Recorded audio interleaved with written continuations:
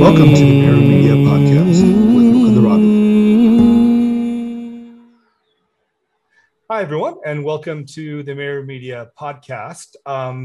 Today, we have an exciting, big roundtable. This is probably the biggest table we've had, which is good. And this is our first episode where we had a recurring guest. So today we're joined by Dr. Butler, Edward Butler, who last time we had on to talk about polytheism.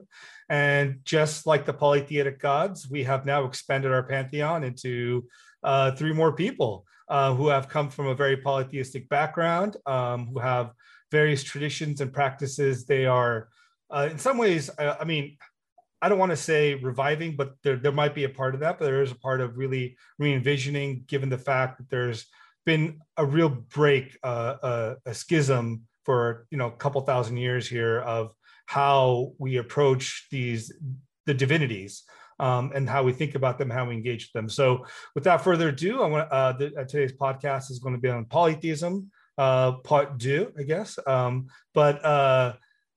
part poly in this case. And then we'll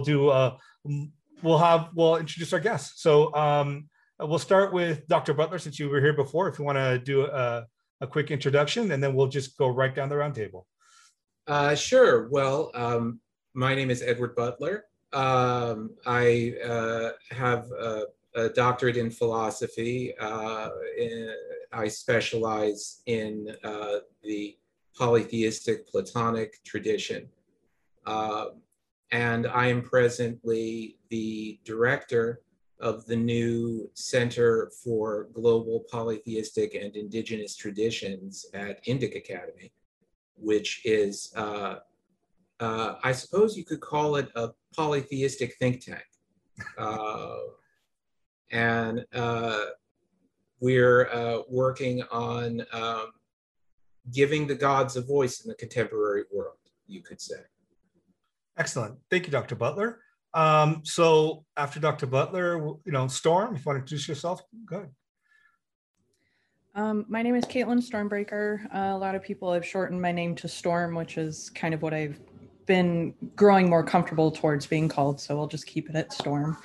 My path is very long and winding, and I've been practicing for a little over 10 years now. I originally started in yoga and have used that as a foundation for my entire spiritual practice up until this point, and plan on continuing it that way. I'm still with my original teacher, even though now it's all over Zoom because she lives very far away from me. But she's very steepled deeply into the traditional yogic teachings from the East and very far away from the Western teachings that we often find here in America. So it's she's a wonderful teacher. But I've also learned under Jim Two Snakes through the Kero tradition, but I'll let him speak on that. And I've also learned a little bit from Sarenth about the Nordic traditions, but I've also done a lot of my own research through reading Jackson Crawford's works, Dr. Jackson Crawford, reading various different iterations of the Poetic Eddas and the Havamals, just the surviving sources of Nordic mythology, and also seeking out the important, what is the word I'm looking for? Uh, oh gosh, brain totally just destroyed. Looking for the roots. Well, the valid sources, I guess, yeah. is what I'm trying to say. The ones that have been pointed at by experts saying these are the ones you should follow if you want to learn about this path and these gods. And yeah, it's a very short, truncated version of my path. and you're currently doing the Celtic Nordic path?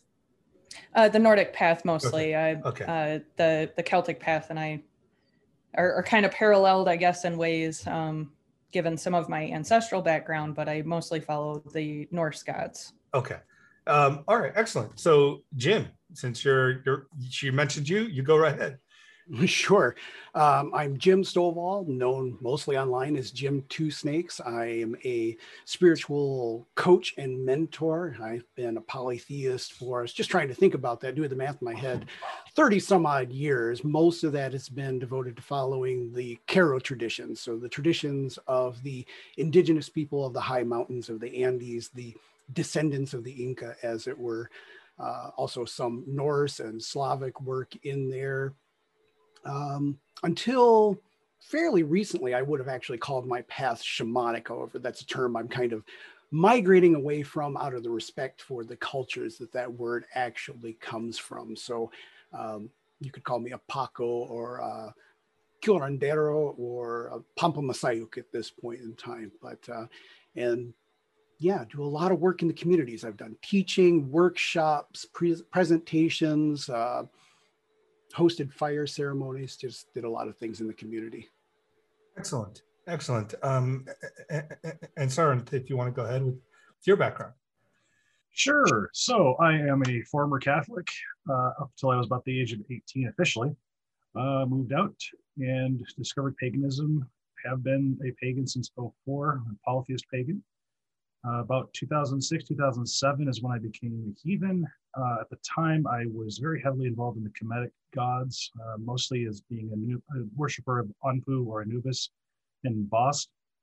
I came into heathenry, like I said, about 06, 07, somewhere in there. So I've been heathen for 14, 15 years now. A lot of my journey is similar to what Storm was talking about in kind of a balance between finding the roots of the practice in the various myths that are left to us and little pieces of folklore that still have bits and pieces of our gods and various cultures that we're trying to revive and reconstruct. The interesting thing, I think, has been the move away from just God's worship in a lot of the pagan and polytheist communities that we're all involved in, towards including ancestor and spirit worship. So I think that we can over-focus on the gods in a sense, in the elimination of all the other categories of being that we have relationships with. So I'm not just a worshiper of the Nordic gods, but I also worship my ancestors, the ancestors of that revival, and the spirits that are all around me, which is an interesting thing when you're talking about a white dude in North America. Well, I mean, I think it's fascinating. I mean, all your backgrounds are very interesting. We'll go into depth more because each you come from different traditions, right? And it's interesting to have.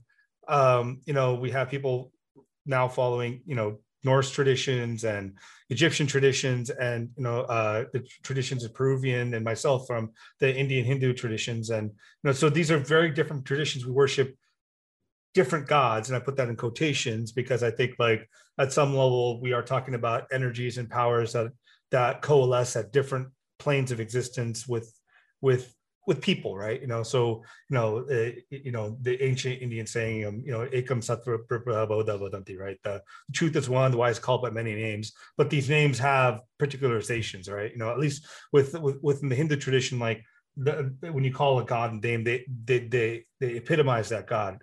Like that name is a power and reality into itself. I think in similar, I would imagine, and maybe Dr. Butler can correct me, that's very similar in much of the polytheistic other traditions, that the name of a god itself is a reality. Yeah.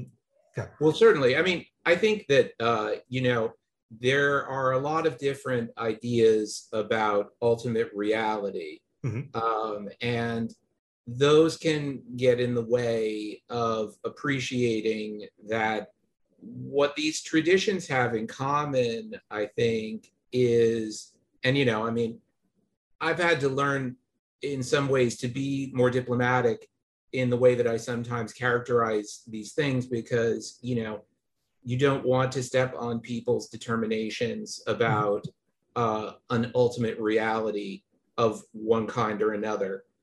But I think that what we can say that these traditions have in common is the tradition of establishing relationships with divinities, and tending those relationships over long spans of time, and being open to acquiring new relationships of this kind. And so I think that if we characterize it in that way, and we focus on the element of cultivating these relationships, valuing these relationships, and placing a value on the openness to the experience of these relationships, whether they be the ones that have been tended from time immemorial, or whether they in fact be new ones for the individual or for the culture. That's how I think we stay on the safe side of some otherwise very counterproductive debates about the nature of ultimate reality. Sure. Because one thing's for certain, that in none of these cultures was a discourse about ultimate reality meant to get in the way of or displace these relationships. I mean, in India, the relationships which were established as far back as Vedic times, those relationships are still there. They're still intact. And they're still, in some sense, fundamental for the practice, regardless of the other relationships that have been added over time and the different ways of characterizing those relationships, which have emerged out of the reflection of rishis and other enlightened thinkers over the centuries. And we could say that about any of the cultures that we're talking about here. Absolutely. Storm, or I think Saranth, you wanted to say something? I think that something that Dr. Butler said, as something I'm going to pick up on, is that the nature of ultimate reality isn't what most polytheists are really concerned with at the end of the day. Because if what we're concerned with are relationships, then the theoretical models, while they're useful, they don't have a lot of import. And that's not because they aren't foundational. It's just that they're not germane to how we carry on relationships. So whatever my ultimate conception of reality with regards to Odin is, that's nice. But ultimately, it's about, am I doing my part of obligation to Odin? Is he doing his obligation to me? And are we carrying that relationship through? And the upper echelons of thought aren't really all that present, because it's not germane to how we carry that relationship out in the everyday. And it's not me knocking theory, and it's not me knocking ultimate reality itself as a concept, but it's so upper echelon thinking that it doesn't occur, because I'm doing the prayers and I'm doing the offerings, and I'm not thinking about the ultimate reality while I'm doing that. That actually gets in the way. No, and I find total I vibe with that. But within the Indian tradition, the problem I think tends to be sometimes is the focus ends up being this concept of salvation, moksha, whatever you want to call it. Yeah. Instead of the relationship with the deity growing, it's about, how do I get out of the cycle? And so it leads to having these more deeper theorizations where that theory matters. But I think this is where, what we're talking about, like what you mentioned right now, is much more like a bhakti kind of element, like a devotional relationship, right? Where the relationship is at the core, the crux of everything. And there, I think, like we probably all would. And in bhakti, the relationship is salvific. That's right. That's awesome. Yeah, and that's correct. So, I want to jump into this some more, but I want to get a couple of the hard hitting questions out of the way first. So, one of the things it strikes me is, within the polytheist movement across the globe, what I'm starting to see is a lot of, much more of I would say, white people, going back to their roots in some sense, or going back to traditions that were broken from them, as opposed to what I see as a lot other places. And this is not saying I'm correct here. It's just my observation is much more of what we would consider like brown, the people of color are flocking more towards, the monotheistic religions in some sense. And I'm sure there's global dynamics at play, politics at play here. But why would you think that you find much more of, people, white, Caucasian, whatever you want to call it, or from a European background, trying to find these connections in the polytheistic world? What is driving them towards that? Outside of like any truly spiritual, like what I'm saying is like, Right. we can say there's a calling to us from the deities, which is like spiritual element, but like what else is pushing us towards? My snarky answer would be that our society is reflective of monotheism, and we found both our society and monotheism to be empty. And can you explain that on a little more? Like, Sure. That our society is very reflective on the accumulation of wealth, and that is a reflection of what monotheism has become.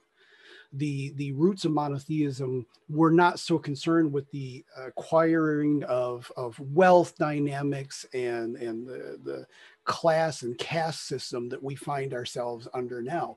We're people that are toiling under lives that have no meaning. And so we're looking for meaning, and that is not found very well in a monotheism that's predominant in the Western culture, which is so focused on what comes next.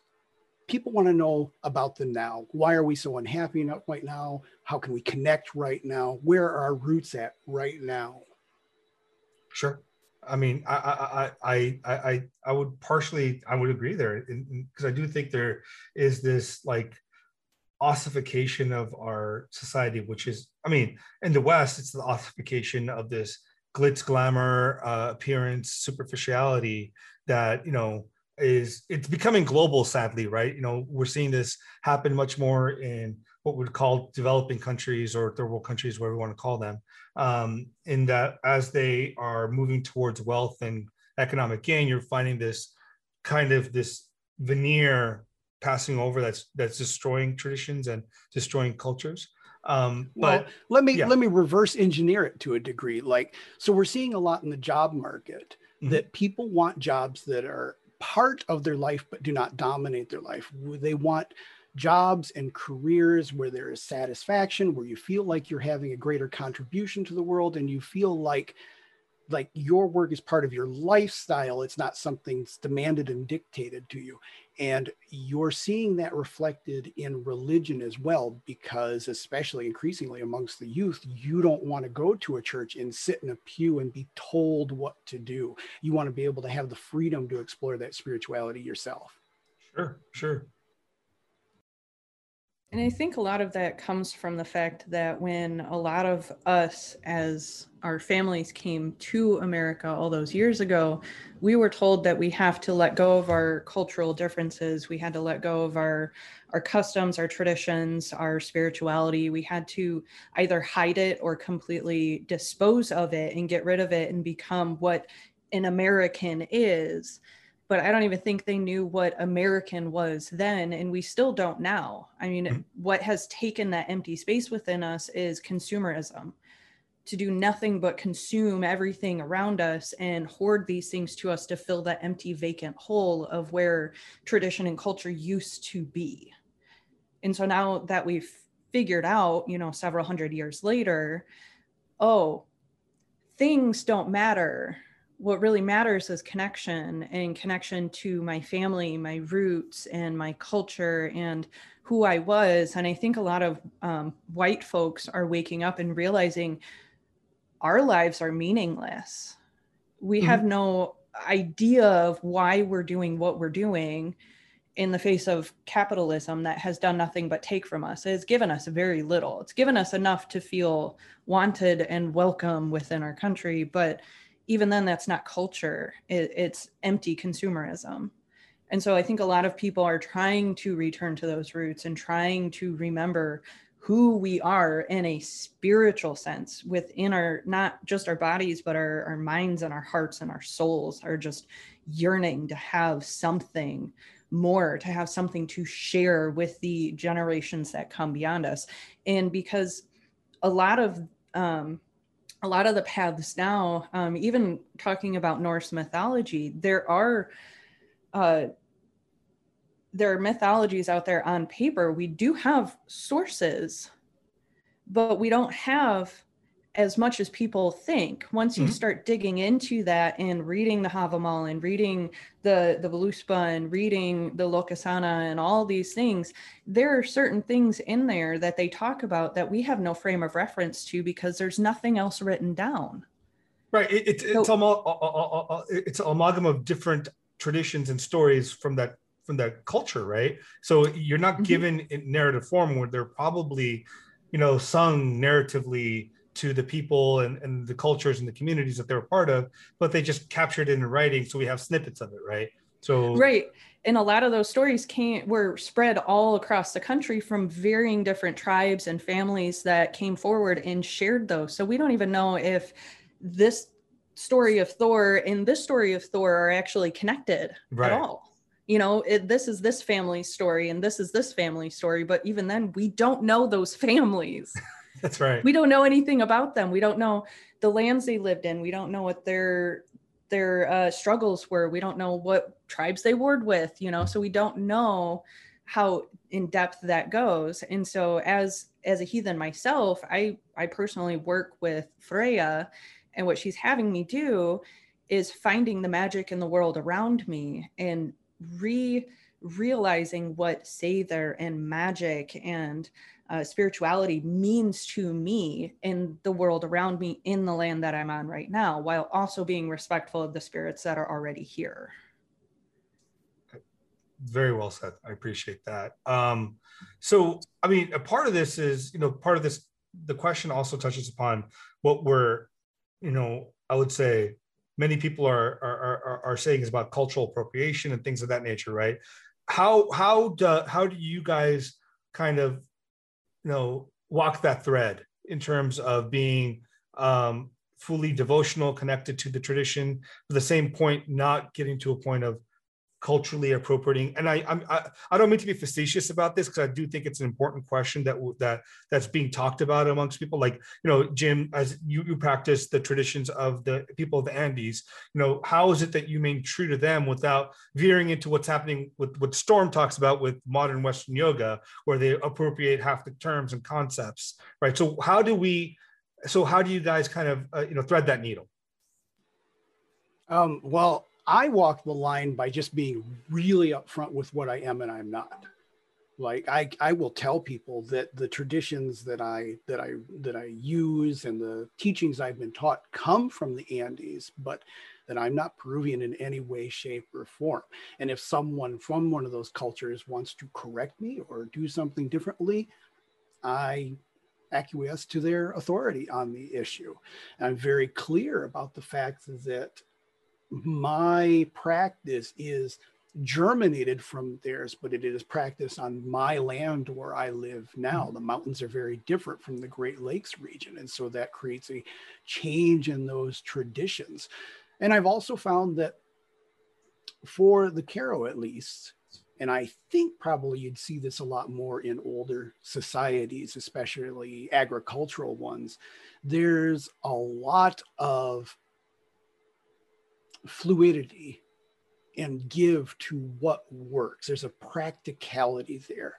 So the example with the Q'ero is, obviously when in Inca times, they were very polytheist, but now most of the Q'ero would consider themselves Roman Catholic. However, they're still going to be talking about a lot of the old gods and the mountains that they interact in with that, because Catholicism becomes kind of like a veneer. It's an overarching way of relating to the universe. Since so many Westerners have started to come and learn their traditions, that tradition has specific names for energy centers. But once they learned that chakras were the term that the Westerners use, they use it a lot as well. So I think a lot of older cultures, agricultural, hunter-gatherer cultures, were a lot more adaptable. And I think that's why we see the gods migrating as well, because it's like, this works, this feels right. And the difference between appropriation and a shared gnosis is really a lot of respect, I think. Yeah, I mean, my only comment to that is, like, I don't think a person's skin color determines whether they're authentic or not. It's the traditions that one inheres, right? Like how you show respect to that tradition, how you show respect to those ideas, and source them, right? If you're bringing a concept out that belongs to a certain tradition, then you explain it, and then ultimately, like, yeah, people that live that tradition for generations or even their own lifetime might have a little more nuance, or I use authenticity only insofar as to say that maybe they have a little more understanding of things, because you're taught from a little baby, right, to like certain ideas, like you just are, right? So there's no way I could yeah. teach them about the mountain traditions, but That's there's right. no way they could actually teach me about my interaction with the Great Lakes. We'd have to look at where those things overlap. Absolutely. And I think also respect, it falls in there too, is an honoring. Like, yeah, I spend a good chunk of my income making regular donations to groups that help the Karo in those high mountains. So there's a reciprocity between the two of us. Sure. And how about you guys? How do you guys deal with it? My main avenue is through sort of educating people that I run into when it comes to appropriation, like when it comes to especially yoga, because if you're not a fully trained yogic teacher, as a teacher, you can actually injure your students. Right. So it's very important to know exactly what you're doing and know that different bodies respond differently. And but I also encourage people to look a little deeper into those traditions, because there's such a deeper fulfillment within them that they're not actually getting from the teacher that they have. And if I do run into, say, information that I don't know, usually I send them to either my teacher or another viable source. And I say, go talk to them, help them, support them, because this is their life path. This is what they've been doing. Beth has been training for 20 plus years now, and she even studied at the ashram. She teaches at the ashram now once or twice a year, and so I know she knows her stuff. But outside of that, if I have interest in approaching a tradition that is outside of my own, I find somebody within that tradition who is a figurehead or somebody who is of an authority within that tradition, and I simply ask, what do I need to do in order to be able to walk this path? Sure. What do you need from me in order for this to be a reciprocal relationship that we can have? Just because I know certain African traditions may not want a white woman or a white male walking into their traditions just because of the wounds of the past. Mm-hmm. And if they say, I'm sorry, this is a closed religion, I say, no harm, no foul. Thank you so much for the time that you have given me, but I continue to support them. Right. Either through sharing their stuff or speaking with my voice, what they said to me, saying they said it was a closed tradition, please do not pursue this, that kind of stuff, using my voice, my privilege to stand up for them in a way that they deem as appropriate, because I can't say for them what is appropriate. Literally, all I can do is ask, and then offer sources that are important and know what they're talking and have been vetted. Sure. I mean, that's great. That's great. And how about you, Saran? How do you? So I'm gonna take a little bit of a different tack. Sure. So these both have been talking excellent examples about how you properly ally with the people, and the way that I'm going to approach this is kind of how do I respect the people and respect the spirits. So on the land that I live on land that used to be lived on by various Anishinaabe people, including the Potawatomi and the Ojibwa. And so I come from a tradition that honors the land in part by pouring out alcohol on the ground. There are certain native spirits that are going to be incredibly pissed if you do that. for good reason. Mhm. Alcohol has been seen as a poison by a lot of these tribes. So how do I thread that needle of walking my path while being respectful? Well, there's some places I will never bring alcohol. Yeah. If I know this place is a burial ground, you don't bring alcohol. You bring tobacco. You bring something that is relevant to the spirits of that area. Likewise, I would not expect traditional native offerings to be made to my gods, because they're my gods, and the offerings you give should be appropriate unto them. Likewise, I might not give the same offerings to the land spirits as I give to my gods, as I give to the Kemetic gods, for instance, because I might give an offering of, say, cow to Othin, but I'm not going to set that down in front of Ganesh and expect that to be acceptable. Yeah. It's just not the done thing. If what I'm trying to gain is a good relationship with the gods, ancestors, and spirits, Sure. I have to treat them as individual beings. And at least as a white person in America, that is reified through the relationships that I've been lucky enough to have with Native people who say, this is an appropriate offering. This is what you do. This is how you give it. This is the right way to do things. And even if we accept that the gods, ancestors, and spirits can call whom they will and what they will to them, that's great. But that doesn't remove these very human relationships that these other people carry, and they're older than what I ever will be. My ancestors are only recently buried on this land. We are guests here, and I need to act appropriately. I think this is actually a really useful way for white people in America, especially those who are thinking about converting out of a monotheistic religion, to think about themselves as to think of themselves as a diaspora, because you are disconnected from your roots. You can't look around and find many of your relatives' graves. And if you can, there are deep wounds that your ancestors probably incurred just by being here. Mm-hmm. And whether or not you carry guilt or shame for that is beside the point. The point is that you need to reckon that with the land and with the gods of this place and with the ancestors that live here and lived here before you. And that's, regardless of where your ancestors ended up. So I think that through our human relations, we can come closer to the gods, ancestors, and spirits by engaging in the right relationship. And that right relationship, because these are all beings, individualized beings that we're talking about, whether it's a single blade of grass or the great cosmos itself, your relationship with that being, yes, it's individual, but it's also something that you have to work through with your identity, where you are in this flesh and blood meat suit. That's right. That's right. Dr. Butler, you have any thoughts? Well, it's just really interesting to listen to everyone's ways of wrestling with these questions. And I think that the important thing to recognize is that we shouldn't expect to have some kind of final perfect answer to these questions. I think that the thing that makes polytheisms fundamentally different than monotheism is that,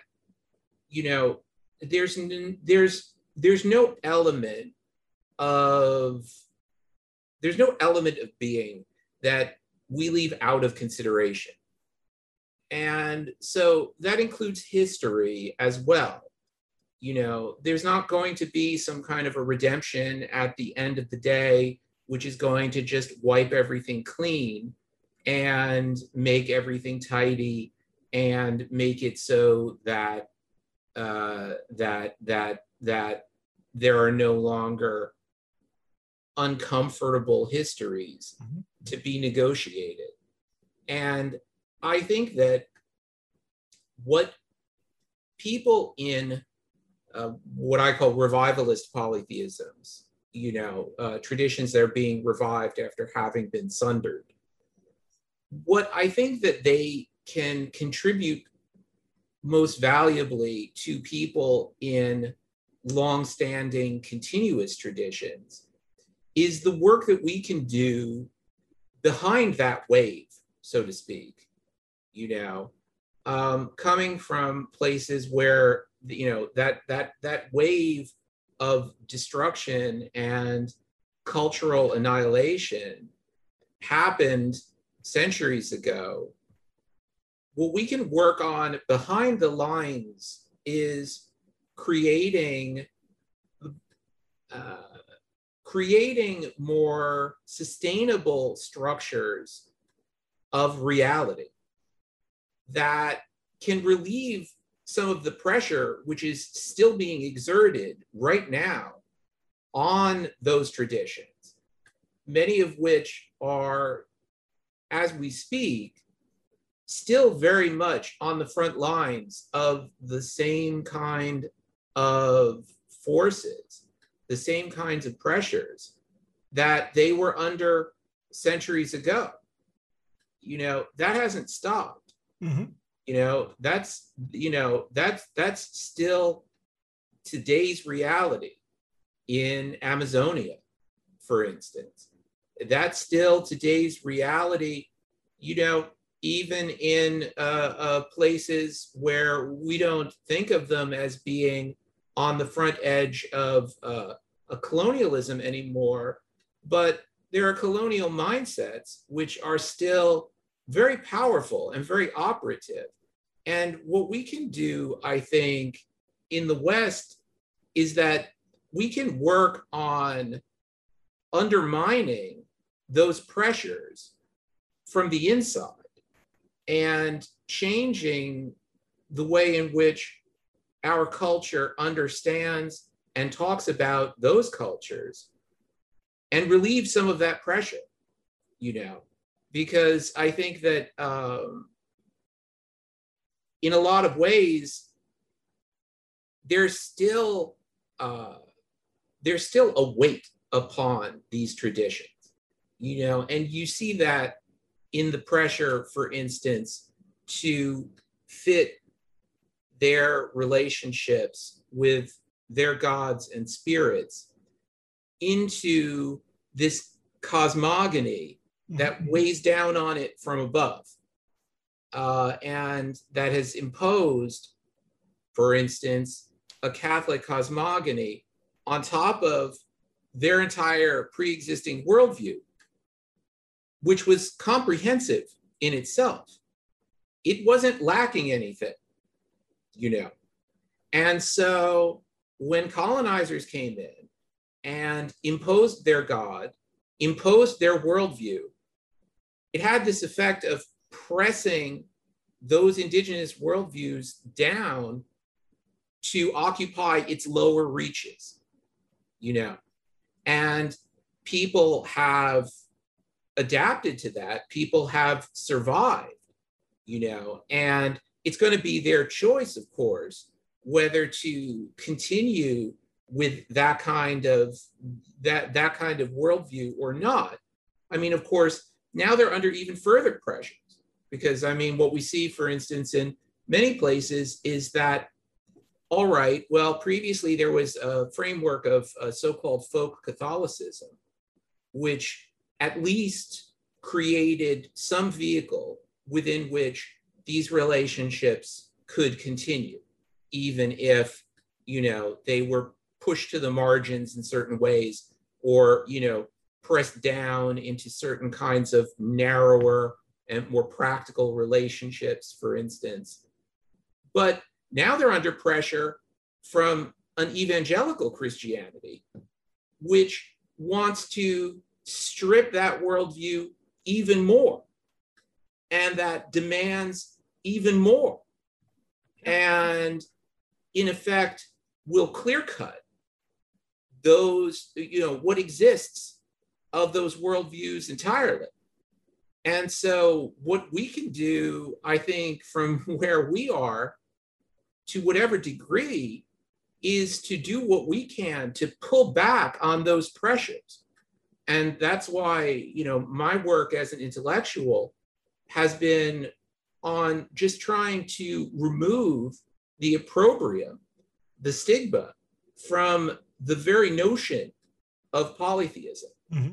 Because I think that until some of that stigma is lifted, these pressures are going to continue. And so let's do what we can to remove those pressures. And then people do what they like, and be whatever they want to be. But let's get our thumb off the scale, because it's very much, I think, still there. Sure, absolutely. I mean, we see that in modern media too, right? With depictions of the Norse gods or the Greek gods or Egyptian gods in movies and TVs and video games, how they're depicted differently than when we have conversations about the monotheistic gods, and they're rarely ever depicted, they're rarely ever shown. And even if they're depicted, they're shown to have a great long-term plan or idea. Well, these other gods are petty and little and small, right? So it's there is that stigma that's still being like subtly thrown into everyone's worldview, and the only time we pick up on it is like when you're part of these traditions, right? Like if you look at how you think about Thor in Marvel Comics, how vitally different he is from the stories. And I know the word mythos in Greek is different, but like when we use mythology, even the term mythology in modern sense is like these false narratives, these false stories. So I would just use the stories of Thor, any of these deities, their stories have bigger impacts. Like when you read in the Poetic Edda or the Prose Edda or whatever it is, there's purpose to this, right? It's a larger and more subtle like subtext that's playing a play about the nature of humanity, nature of the world, that we don't get any grasp of today. And that's what I think, like, what I want to discuss next is actually this is when you guys started your traditions and started practicing your traditions, where would you go for sources? What sources would you use? How would you learn about, what to practice and how not to practice, and how to connect to the gods? I mean, that, at least for someone like me, it's easy, right? I go to a tradition that's existed. Tell me what to do. How do I do it? How do I engage? What book should I read? And I get it. How do you guys have to deal with that, right? Because so much of your books are, I mean, if you had books, right, these might be oral traditions that didn't have books, but right. You had these traditions that had lived on, they were passed on from family to family, person to person, and suddenly they're gone. How is it that you find how to authentically live?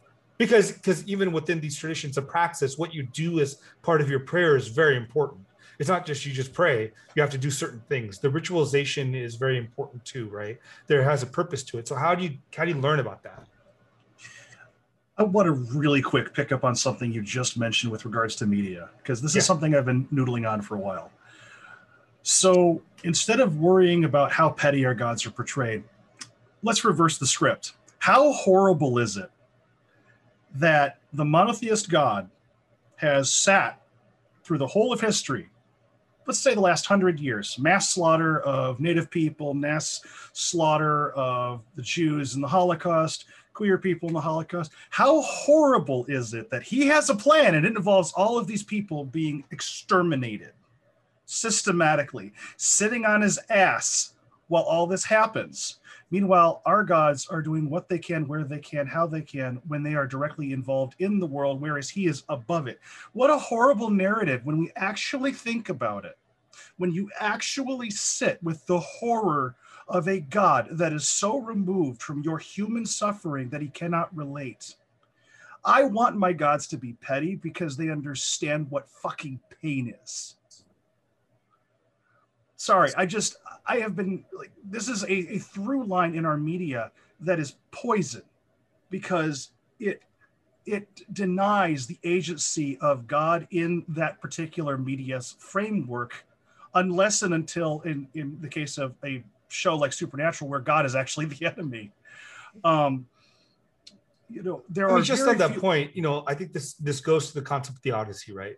Ultimately, I think Dr. Butler and I spoke about it last time. It's much harder for monotheistic visions of God or versions of God to deal with the problem of theodicy, right? Because it's ill-equipped. It's very ill-equipped, right? So so in that sense, it doesn't make sense, right? But if your fundamental nature is that, or the idea is the world was created perfect by a perfect God, then how does this happen?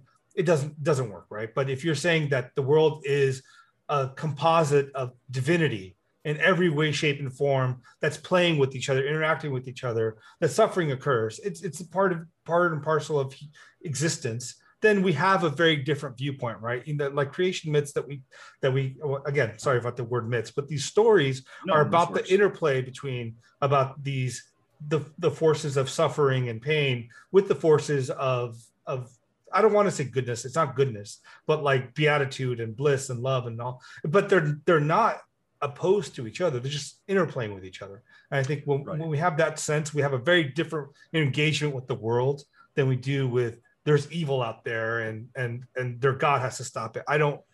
Yeah. Well, this ties into your question that you just posed, because the sources that I used to run into as a heathen a lot of times would cast Loki as the devil, basically. This is an issue that it starts in media and then it rolls into a lot of avenues where you have to be like really careful about your sourcing, because is this particular author who's written a book on how to be a heathen engaged in an understanding where the giants are all evil, which historically isn't accurate. And they're not even giants. They're Jotun, right? They're just the anti-gods. It's one way of saying it. Well, no, they're not anti-gods. Well, actually, I use that in a very loose sense. So they're related, but they're opposites in some sense. Yeah, they are not, and here's why. Because like the Aesir, the Jotnar are part of the foundation of creation. Yeah, fire, air, earth, water. All the primordial beings are Jotun. So they are not anti-gods. They're actually the foundation of creation. What's different with the Aesir and the Vanir is they take a lot of similar elements, such as Thor. Thor is literally born from Othin and the earth. Yeah. Yorth is a Jotun. Othin is also Jotun. The only difference that he has between himself and other Jotnar is that he is basically one that separated off and became his own tribal head. What difference is there between these gods is that they're from different tribes. What you're looking at is a tribal narrative, not really much in the way of substance. Yeah. I didn't mean substance. I just meant like they're different tribes. Again, it's like Asuras and Devas are basically the same people, just different groups. And they interplay with each other. They're not always in opposition. So saying the Jotnar are anti-gods is unfortunately a line that we have to exercise. And I apologize our own. No. It's a teaching moment because we have to exercise it from our own religion, because that's the popular narrative. Even in some of the books that I have on my shelf, books for kids, there's some types where I have to actually, as I'm telling the story to my kids, edit the book because it provides this accessibility for a kid, but it actually teaches wrong about our gods. But the scholars also wrongly do this too, right? They'll call them anti-gods like that, or call them like giants, or even though they know better, right, from reading the text. But, and giant works as a term, but it works, but it denies the depth of what they are, because, for instance, Yorth being the term where the term earth comes from. Yeah. If you're just looking at her as the strict definition of what Jotnar means, it means devourer or eater. If you're just looking at the earth as an eater, of course, consumerism makes total sense within that reified concept into our modern time. But that's not what she does. That's not what she does mythologically. It's not what she does from our relationship with her. She is constantly generating new life if we live in right relationship with her. So I've talked a lot. I'll let some other folks talk. But it ties in so much because it can really infect how we parse what a good source versus a bad source is. It's like a lot of things, they are interconnected. So we'll come back to that. But so let's start with Caitlin here. If you want to talk about like how the question, let me rephrase the question, is when you started doing the journey, how did you find the way to practice the tradition you're practicing now? How did you find the sources? What did you find? And how did you like navigate figuring out if this is the right way to do a particular practice, not do a particular practice, and all that stuff? So, yeah. Well, honestly, it really started with my yoga teacher. She was very intuitive and kind and very encouraging to seek out one's own truth in their own path. And I use the term truth with the capital T. you know, there are many different truths for many different people. Like what's true for me may not be true for you exactly. And what's true for Jim may not be true for Sarenth. But when I asked her, because I wanted to study Buddhism and understand it a little more and more yogic philosophies, she pointed me to several different sources and said, read them and see what works for you. These are the ones that I know that are the most accurate to the Eastern philosophy of yoga. These ones you should look out for. And part of the reason why I knew to be able to trust her was because she gave me her background. You know, she was very open and communicative with where she came from and how she got to be where she was at the time. And where I grew up, we were exceptionally lucky to have her show up in our town as a yoga teacher, because I grew up in a very small town. And to have somebody with a background like her just randomly show up in the town and start offering $5 classes at a local dance studio, you know, you're kind of like, holy crap, okay, this is kind of cool. And then what she kind of infused in her yogic teachings were the various limbs, the niyamas and the yamas, and started using all these big words that none of us knew what they were, but she would use the actual names and terms for the poses. Instead of saying corpse pose, she would say savasana, and instead of crow pose, I can't remember the name of that one because I'm not a yoga teacher, but you know, she lived her path. You know, she knew everything about it. And if she didn't, she would say, let me get back to you. Mm-hmm. Give me 24 to 48 hours and I will find you an answer, or I will find you the door to the answer. And then that really kicked open my proverbial spiritual door, because I grew up in a non-religious household. And so in a way I was sort of lucky, but also I kind of feel like I showed up almost directionless in the spiritual path because I didn't have the basis understanding of like a Catholic background. You know, I didn't understand ritual. I didn't understand song or prayer or why you did certain things. And so I kind of had to seek people out. And then I heard about this little shop in Jackson called the Wandering Owl that unfortunately is no longer there. And then I just showed up every Saturday and asked every single spiritual practitioner that walked through the door every single question I possibly ever had. And then Jim actually looked at me one day and said, so this is my path. If you're interested, I would like to be your teacher. And at this point I had gotten to know Jim very, very well. And I knew that, like, I think a lot of it is finding the right individual, the right teacher, because the right teacher will say, this is my path. Okay, this is what I do. It is not necessarily correct for you, but there are certain things that I can teach you that will help you along your path. You know, this is my path. That's your path. Let me help you walk it, but make sure you understand that is your path there. Right. And then another thing about vetting sources and stuff, that can get very sticky sometimes. And a lot of it boils down to language and what they utilize to present their information with. You know, it really boils down, for me, at least for vocabulary. There are certain like red flag trigger words that you look for.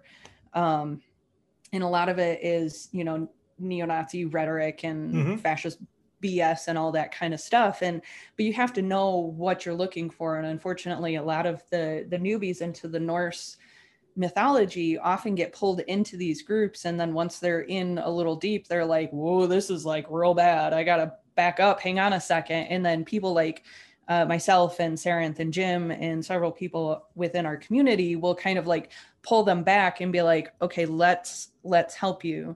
But I think for me, a lot of it was, instead of people telling me, you have to walk your path specifically this way, they would ask me the question, well, what do you want from your path? What is it that you're looking for? What is it that you want to find?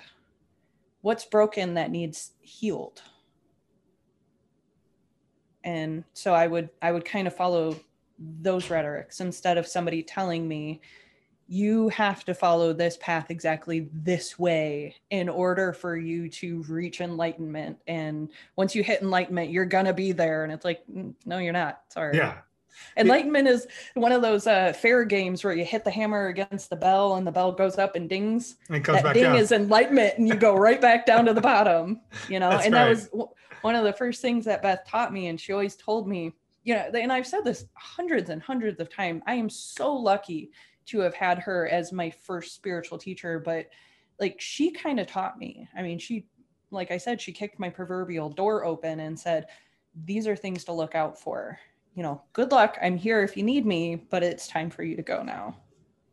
Yeah, I that's one of the things I do find very different from, you know, from my own, you know, we use the term Hindu, but it's a bunch of different, hundreds of different, you know, practices and beliefs, right? So it's its own world and ecosystem, that when you go talk to, you know, a guru or proper acharya or whatever, in a teacher, let's use that word, if they're belonging to a proper tradition, they'll usually say something like, you know, what is it you're looking for? You won't find it here. You can go find it somewhere else. I'm not the right person. There's somewhere else you can go. I'm not the right, you're not in the right place. We're not in the, so it's a very much like, again, it's a relational thing. Like it's, you know, part of this is about the idea that for each person, based upon their time, place, situation, mental well-being, whatever it is, there's a different path. You can't just go say 100 Hail Marys and you'll be fine, right? No, that's not going to work. It's each, I mean, it would be great if that is how that works, but you know. But it's very much like, you know, there's different practices and different, I wouldn't say cures, but different health plans for, you know, our spiritual health plans, mental health plans, whatever you want to say, for each person based upon their situation and whatever it is. So I do appreciate that, you know, Storm, that you brought it up, that, you know, that you're finding people that are, you know, guiding you. Okay, maybe I'm not the right person, but here's a bunch of books here. Find something that works for you, you know, because we're naturally drawn to things, right? And why shouldn't those attractions of certain things be what keeps us there, right? Instead of saying, no, you can't go there, that, you know, that might be satanic, that might be like very horrible. No, it's very different, you know. So I do appreciate that. But, you know, I guess the deeper question here is, so now that you're doing the practice in the Norse tradition, how do you, like, is there any work or sources that tell you how to practice? Or is it something that, and how are you figuring that out? Because I feel like, you know, we can go to the Prose Edda, the Poetic Edda, and all the other texts that talk about the various deities and the stories and the ideas behind them. But what does it lead to in terms of practice? Like, how do you engage with that in your everyday life? And how do you know if you're doing right by the gods? Yeah, if you're doing the work correctly. Yeah. And Sarens, please feel free to correct me at any given moment. But this is my understanding of it through my various different wanderings through the academics, the spiritual workers who walk the Norse path, and somewhere in between, you know, because there are spirit workers who are academics that, you know, walk both paths. And a lot of what we have as sources is very limited in information. And actually, you know, we have songs for healing, and we have the songs for the runes, and we have songs that'll make you fearsome in battle. And we have songs for this and we have songs for that, but they never actually tell you what those songs are. They just say, we have songs for these, and I know songs for these, but you don't get written instructions for them. So a lot of the books that we have now from various different practitioners, a lot of it is unverified personal gnosis, or UPG. And a lot of that you have to kind of take with a grain of salt and a little bit of caution. And I'm not a teacher, you know, and I don't feel comfortable putting myself in that position just because I don't feel like that's my path. So I would never actually walk the path of a teacher for the Norse mythology, and not because I don't have the sources for it, but because that's just not who I am. So a lot of it for myself is reading the Havamal and reading the Prose Edda and the Poetic Edda and all that stuff, and sort of meditating or contemplating is the word I wanted, contemplating the teachings within there and figuring out how it fits within my life, and how I can take the teachings that I have gotten from Jim and that I've gotten from Beth, and how can I make all of these things kind of fit together within my personal understanding of the world around me. Mm-hmm. How do I interface with the spirits outside my door versus the spirits that I've invited inside? You know, how do I view my life through these religions, through these teachings? You know, because the Havamal is a very good set of poems and stanzas that kind of teach you how to be a person. Mm-hmm. And how to interact with other people. You know, they're basic guidelines. Like, if a wanderer shows up to your door, allow him inside, feed him, and give him a place to sleep, but don't give him everything you have. You know, right. Don't let him overstay his welcome, sort of thing. You know, so there are things in there like that. But, you know, we don't have detailed descriptions of rituals and how to tend for the dead and how to take care of burial right. mounds and how to build a ship. You know, they had to dig up ships from the ground in order to figure out how they built long ships to make it all the way across to America, you know, and then they had to recreate those later, because even in the Nordic countries, a lot of that stuff was lost even amongst the families because Christianity showed up on their doorstep as well. Right. I'm sure there's so much more there, like initiation rites and rites of birth. Like, you know, mm-hmm. there must have been so much there that just have been lost. And it could feel like a deep scar, right? It's like a scar that lingers there, because what is it that you end up having to, if this is your tradition and this is your path, what is it that you have to pass on to the children outside of, you know, these, you know, and the story and these stories and these texts are so important, but it's different sort from of having, empty. It's not that they're empty. They're there, but it's not full. It's like, you know, it's like a human being with only like 2 limbs and not the rest of their limbs, right? Or senses. Yeah, and right? they also haven't had the opportunity to grow and to adapt in the way that they would have. That's right. And in the way that, you know, other religions have been able to. And so it's easy for us to fall into the trap of looking at texts like that. And, you know, I mean, they're just, for us, these static artifacts. And yet, you know, any text that was part of a living and continuous tradition would, at a minimum, it would accumulate these layers of interpretation and commentary. They would be constantly negotiated within a tradition of living people who were negotiating circumstances in their lives, adapting the religion to it, and, you know, making the kinds of interventions that were needed, and also just constantly recontextualizing them, you know?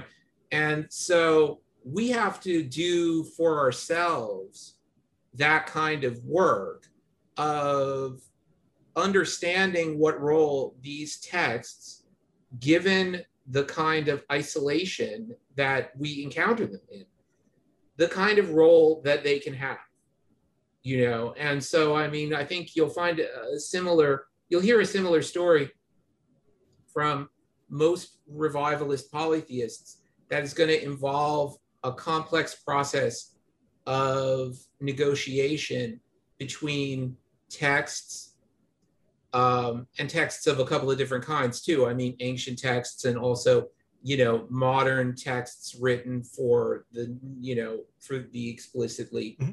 neo-pagan community, you know, with the kinds of, you know, issues that they can have.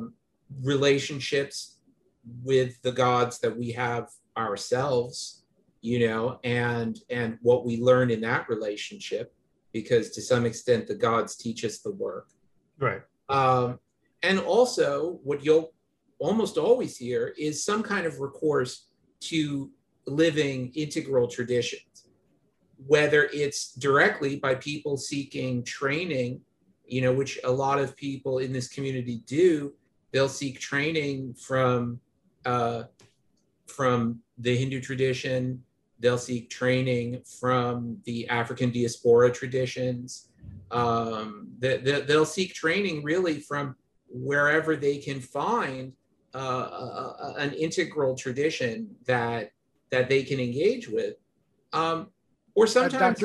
Dr. Butler, I was going to ask, I kind of sometimes make the comparison that with these large gaps, we don't know. And I think a lot of this has to do with it's how the polytheist community connects with some of these appropriation factors as well, is that without a living tradition, a lot of times we are like youths who are modeling our behavior after older generations. So in the case of polytheists, we're modeling our behavior versus African traditional religions or versus Native American traditions, because we're really trying to relearn missing steps by modeling.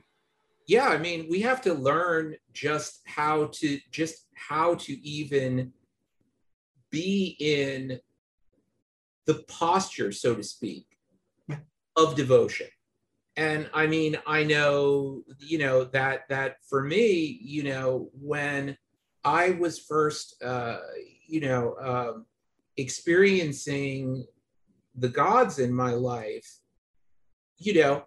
I looked to the examples around me.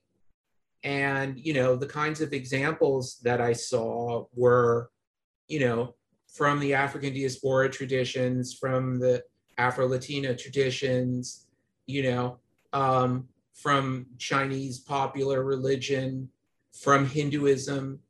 These were the examples that I could see in my community because I was living in New York City. And so, I mean, I could see these things. And so, you just, even if you're not engaging with these traditions any more than just as a spectator, this is how you learn things, just the most basic things, like, you get a statue or some other image and make offerings to it, and establish a relationship that way, and you find that opens certain doors and a relationship begins to flow, and you start to learn more from that.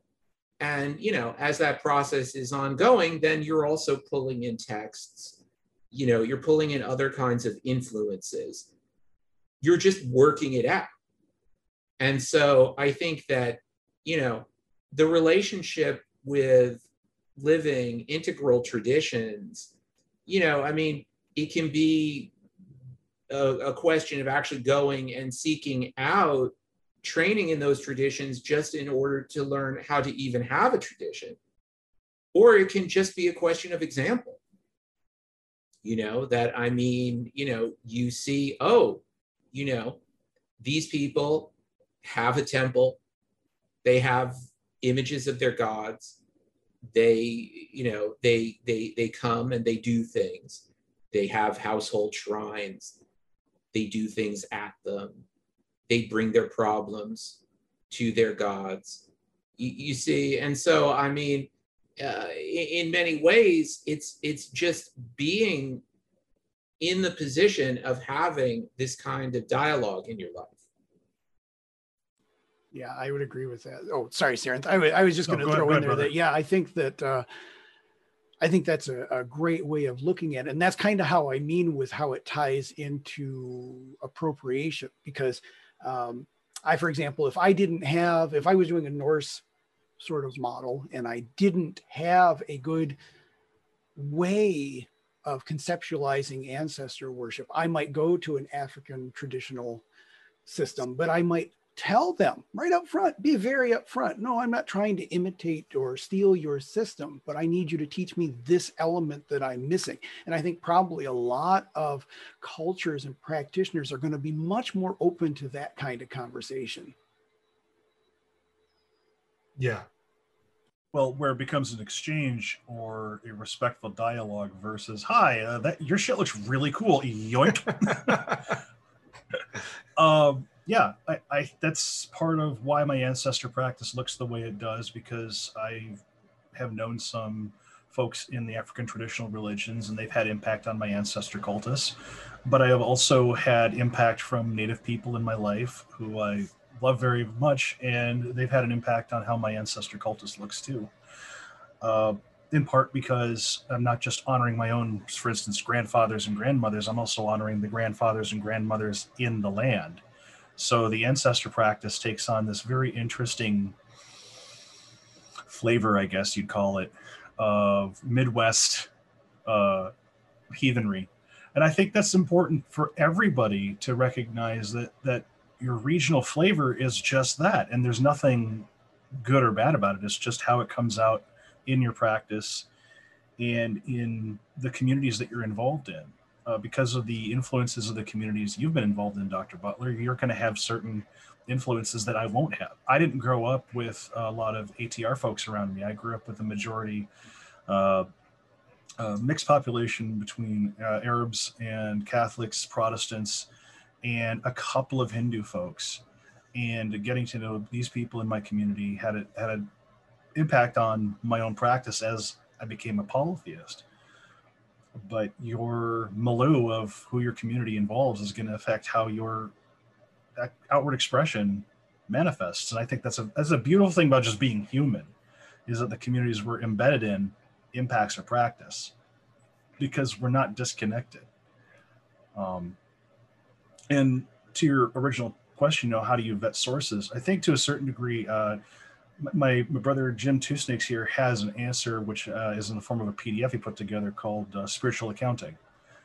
And I'll let him talk about it, but for the spiritual specialists in our community, a lot of us have had to sometimes build up our own tools with our gods, ancestors, and spirits because we're still in the middle of a revival and we have needs that need to be met. So we're looking to our gods, ancestors, and spirits going, okay, folks, now what?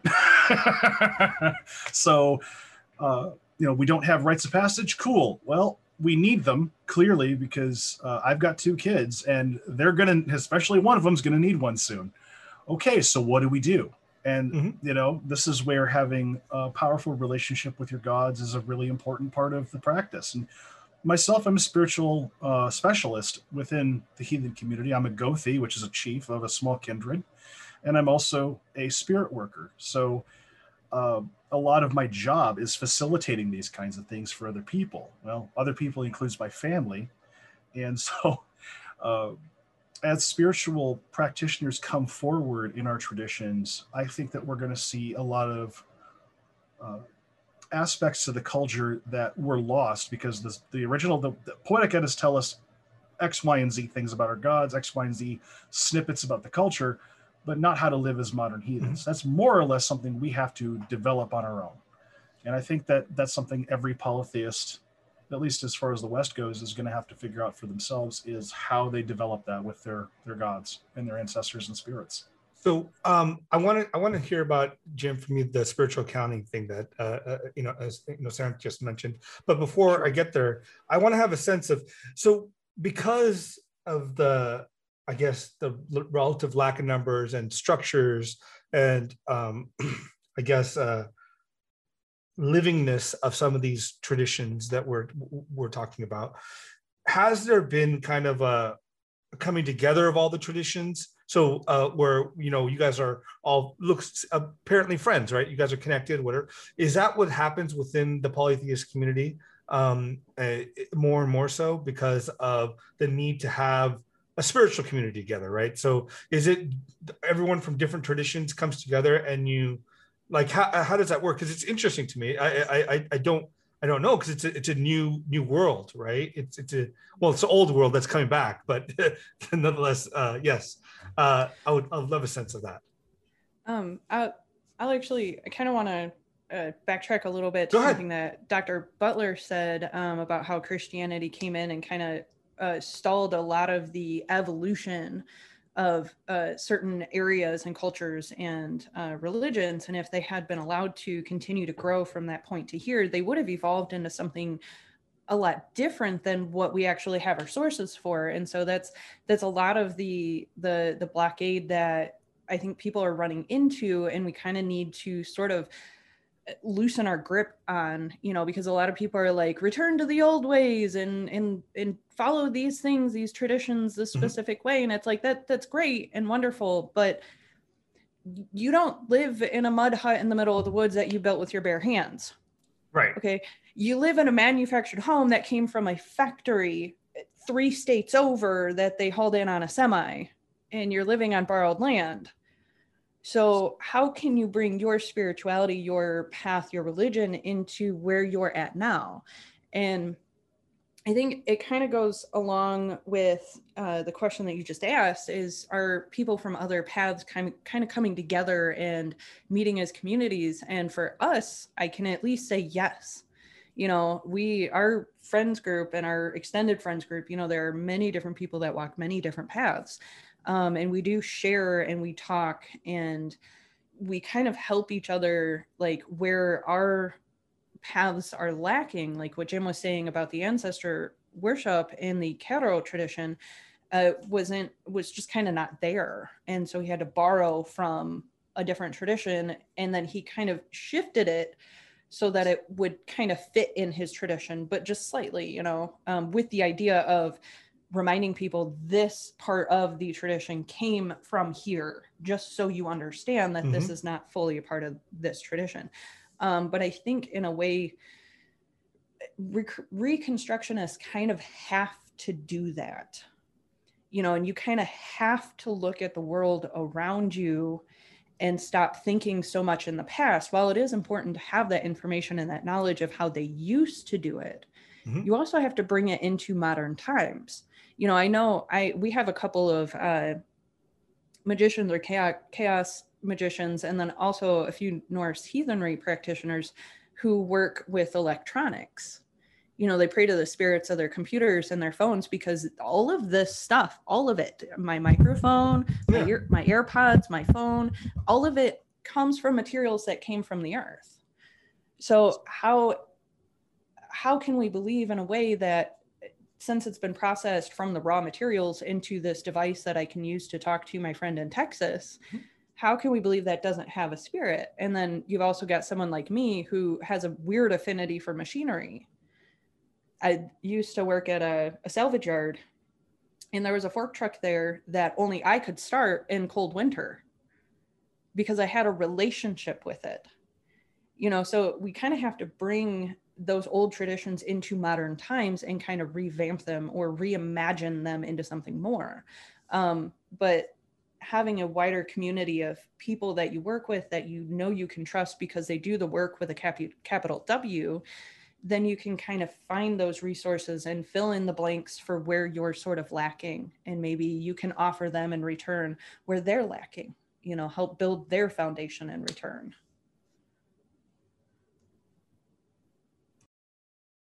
Yeah, and I mean, I think it's true that being very small and very heterogeneous, very disparate community, in many ways, what it's done is that it's created possibly an opening for certain kinds of ideas that perhaps we're in a unique position to think about,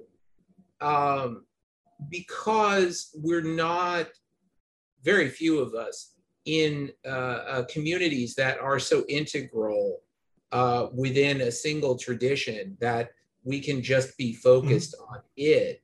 I mean, this is why I think there even is a sort of concept being talked about as polytheism as such, because I mean, otherwise people would, I think, in the natural course of things, really just be talking about what they do, because they'd probably be doing it in such a large and integral community that they wouldn't have to objectify it and speak about it as a discrete religion with a discrete name.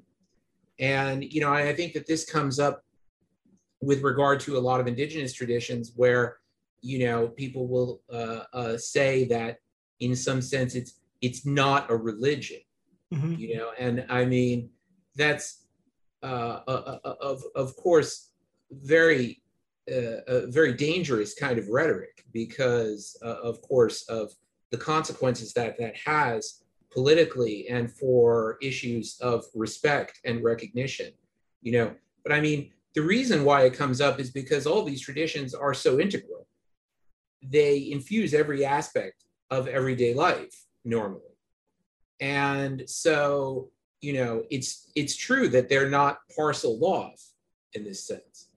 And so if you're outside of a community that integral, then in a sense, you have a position where you can actually think about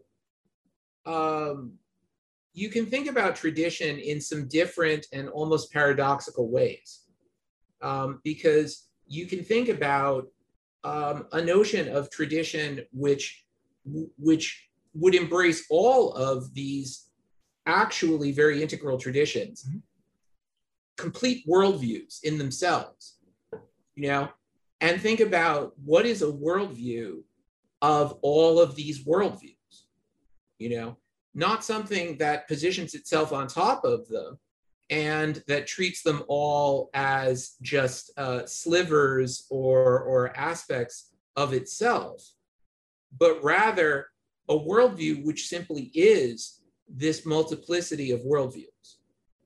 And that I think is the sort of opportunity that can be seized within what is in many ways, of course, the misfortune of the interruption of all of these integral traditions and the kind of atomized situation that so many people find themselves in.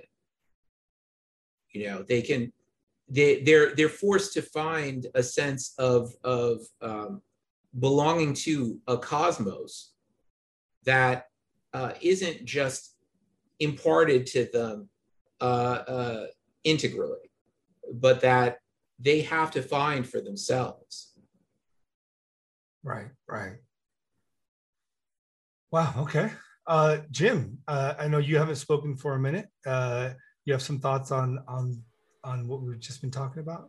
Yeah, I think to answer your question, I think it's vital that we have that kind of integration and talking amongst each other, because I'm very cynical. I mean, as Caitlin said earlier, UPG is so much of what's out there in the community. The cynical part of me says all the lore is this old UPG that was written down.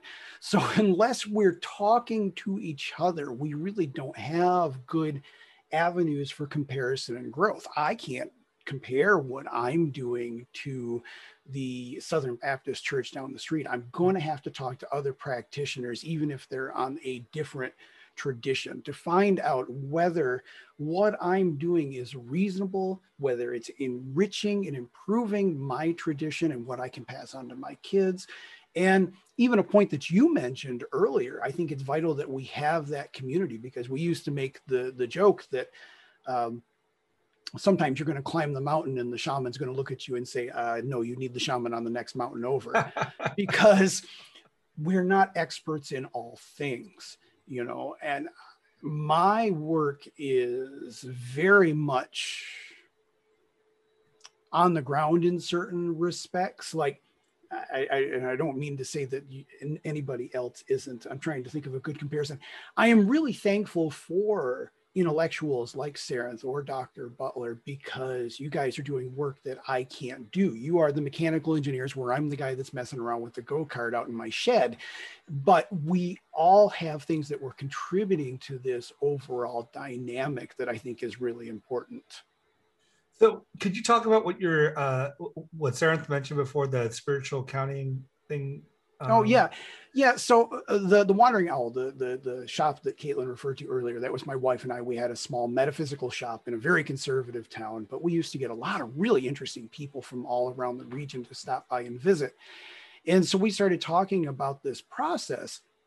of how do you vet a spiritual experience. And so if I think that I've had a message from Thor, how do I vet that situation? This is personal knowledge. This is unverified personal gnosis. What do I do in that situation? So the spiritual accounting is kind of a little framework that we worked out. And essentially, I think of it as a three-legged stool. And so if I've got something that I was doing a meditation and I feel like I've had a message from Thor, then I've got to do steps to kind of verify this. So one step might be to talk to other people that are working with Thor. Hey, does this sound like something that Thor would say? I could talk to academic people and say, is there any sort of verification or support for this in any of the texts? I can go to my specialist that is a specialist in divination and say, can I have some divination on this? I could turn to other spirits that I'm already working with, like my ancestors, because, I know my grandfather's not going to lie to me. Hey, grandfather, was this, And then the most important part of the accounting process, why we're calling it that, is because we're keeping very good records, whether that's a journal. I'm actually a big fan of spreadsheets, because then I can start to sort out what information I'm getting from that personal gnosis that is more actionable, which I can rely on and trust to a greater degree. Because there's this weird thing too, that you figure out that, Thor might be really good at giving me information about one subject matter, but don't ask him about your love life because he's awful at that information. And I think that's the kind of on the ground verification that we need as people that are living our polytheistic faiths. Yeah, it's funny because I see so many parallels in what you're saying within like a lot of the various Hindu traditions, but it's our words that we use differently, right? Like for example, like it's if you're looking for marriage or looking for something like that, you don't worship Hanuman, right? Because Hanuman's a bachelor god. So you would worship, like another god or Kamadeva or whatever, right? But the difference is like, we have those like those kind of things of the gods have particular purposes and particular relationships and particular connections or certain areas of existence in which they are supreme, quote unquote. Again, I use that very, very generally. So you go to them for those things. Like, for example, if you have, within the system of the Navagrahas or 9 planets, you have Saturn, Shani, who is considered to be in some cases very negative on one's life, but in other cases can be positive, and you use another god to mediate the effect of this god or that. It's a complex interplay of various energies and divinities. But I do find it fascinating that those things are just prevalent here too, right? And I imagine in many polytheistic traditions, it's very similar to that. There's that interplay between the deities.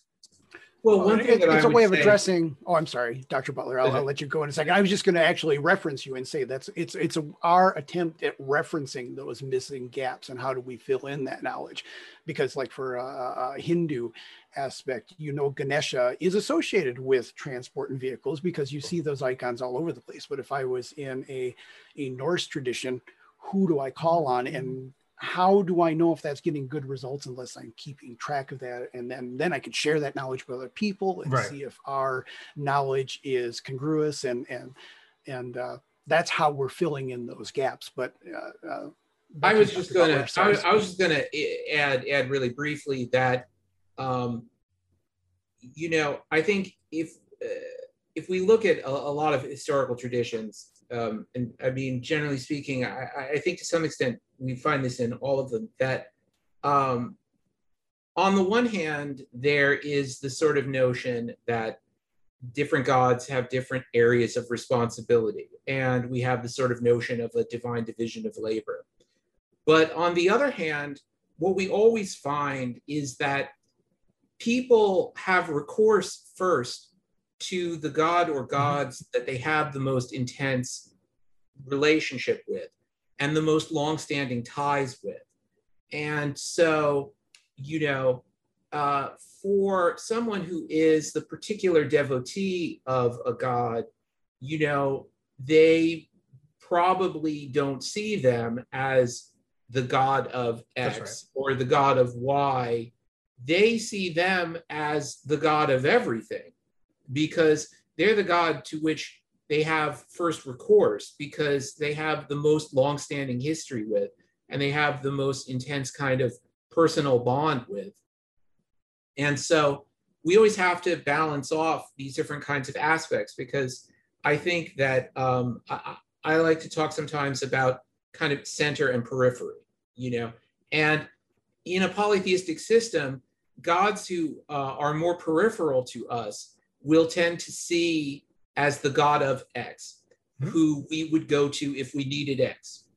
But the gods who are more central for us, we see them in a fuller sense. And that will involve often picking up on much more minor aspects of them that also may not come out in the tradition if the tradition isn't preserved in a very full way.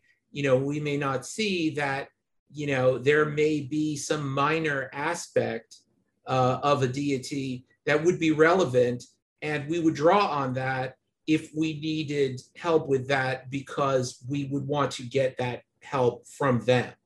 And you see, and so that's, I just wanted to add that, because I think that we need to complexify a little bit the way in which we talk about polytheisms, so that we're not always just talking about a division of labor. Yeah. Which I think, we go to that because it's such a good, it's such a good way to. It's a fantastic justify. insight. No, that's fantastic insight.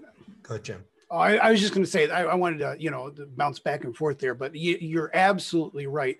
And that's kind of where we came up with the accounting system, in the sense that if I discover that a certain spirit or God is working really well for me in a certain area of my life, then that's where we start talking to other people and sharing that. But you are absolutely correct that we cannot compartmentalize them that well.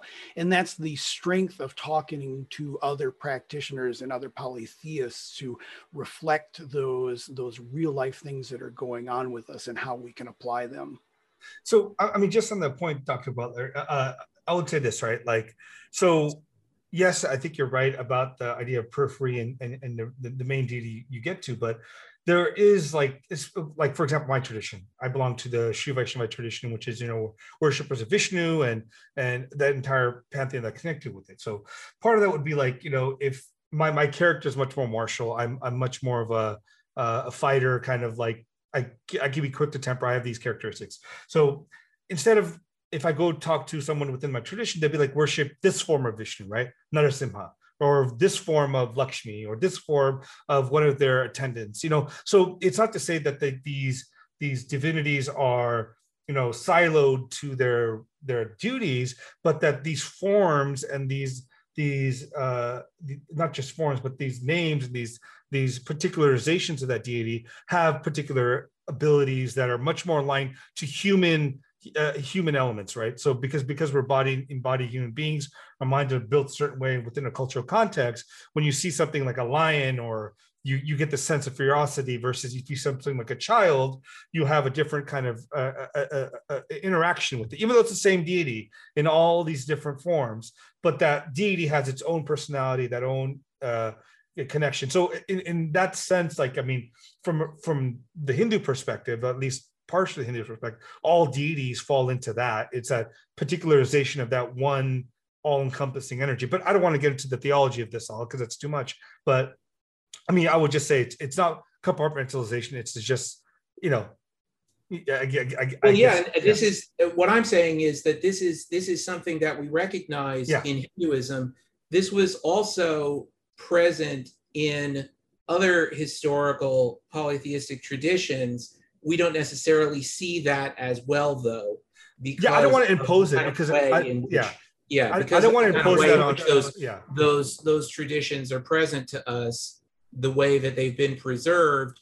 We get a certain kind of picture, like, for instance, we look at Hellenic polytheism through the lens of Homer, who gives a certain kind of picture where he brings together a pantheon, and they all have very strictly delimited roles, Yeah. and they're in this kind of tightly integrated system. Whereas, of course, for someone living in ancient Greece, the picture would be a lot more complicated, and I mean, they would know the religion not primarily through Homer and that kind of picture. They would know it through the worship that they've been introduced to in the home, in the local temple, in the festivals that were particularly important in their area, and I mean, of course, I'm not saying that there isn't some kind of a validity to the patterns of activity that gods have demonstrated, the aspects that they've shown to their worshipers, and the historical record retains this, and so, I mean, there is something that people have consistently experienced, with these gods. Right. Just as we experience human beings have, certain kinds of patterns, there's certain kind of a nature that we expect from them, but we also realize that there's more to them than we ever That's see, and that they also have the capacity to surprise us and to act independently of how we expect them to, or what they've done in the past. We recognize them as agents. Right. It's like the idea of you see your parents as your parents. You don't see your parents as a friend or a son or whatever. That's what they show you, right? For a large part of your existence. So yeah, that makes total sense, right? The gods are much more than we see of them, or our relation with them. They're much wider than that. So absolutely on point. So we're getting in like an hour and a half, guys. What any topics you guys think that I might have missed, that, or any ideas that we should discuss? We've touched quite a bit, but yes. I think one thing that can't be left out of modern polytheist discourse is the role of magic in how a lot of us exercise power as polytheists in our daily life. Yeah, could you explain that? Because I think most people listening don't, when they think about magic, they think it's like this, obviously either the sleight of hand nonsense or like some Harry Potter stuff. So if you want to no, I mean, no, I wish I could just conjure lightning out of my hands. That would be awesome. Yeah. So what magic is, and so I'm going to relate this to a couple of different concepts such as chi, prana, mana. In our tradition, we call it ond, or the breath, because it follows a lot of the similar concepts with how the working with breath affects reality. Working with your inner spark, it then becomes outwardly manifested in various forms. Which is why spiritual discipline is an important part of actually working with magic, because it's not just, hi, I want to think and grow rich. It's, there are steps I have to do to get there. Mm-hmm. But magic is important to the modern pagan and polytheist movements, in part because of its origins in the 1950s and 60s with the rise of Wicca, but also because these are roots to power that we are reviving within our polytheist traditions as well. You might hear myself or Caitlin say something like Seidr, and that is a particular form of magic that is often translated to witchcraft. And it does incorporate aspects of witchcraft, but it's not just that on its own. It's complicated. But magic is fundamental to how not only we affect the world, but how our gods affect the world. Because Seidr came through Freya, a goddess, one of the many goddesses we have, through her hands, and she taught it to various beings, including other gods and to us. And so there are various gods who use different forms of magic, shape-shifting, projection of consciousness. A lot of the things that you'll see modern pagans and heathens work with, we are either taught by our gods or they're part as taught of our traditions. So what is magic? Magic is affecting the world around you in a number of ways. For instance, if I want to say, get this job, I need a job. Well, I can't just say I need a job, because I can throw out my application all these different places, and maybe one place will get back with me, but it's not enough to live on. Okay, so you got to actually focus in on what it is you need, and then do correct actions. In heathen magical work, a lot of that is also spiritually inclined. So you're going to work with, say, in my case, the runes themselves are spirits. So you're allying with spirits to affect change in the world. I could get into the runes, so that's a whole other topic. Long story short, when working with the spirits, with your own spiritual energies, you are activating channels of influence and working with, not against, the natural order of the universe. So when people say, oh, magic's supernatural, I'm like, no. If magic was supernatural, I could get myself $1 billion and I wouldn't have to worry about getting a damn job in the first place. No, you have to work with the natural order because all these energies follow along normal currents of operation. I can't just flick a light switch on and $1 million pops out of thin air. I have to get online. I have to fill out the application. I have to do all the necessary physical work. And what magic does is work to bring influence into the situation through all these subtle frames, if you will. So I might say, make offerings to the gods that I worship on the normal. And if there's a particular god associated with this particular job, I'll go make an offering. Like, let's say I want a construction job really bad, looks great, cool. I'm going to go talk to Thor and ask him for help with that. But I'm also, in my own personal life, I'm going to say, light a green candle. Maybe I'll make offerings of certain herbs that have money influence on them.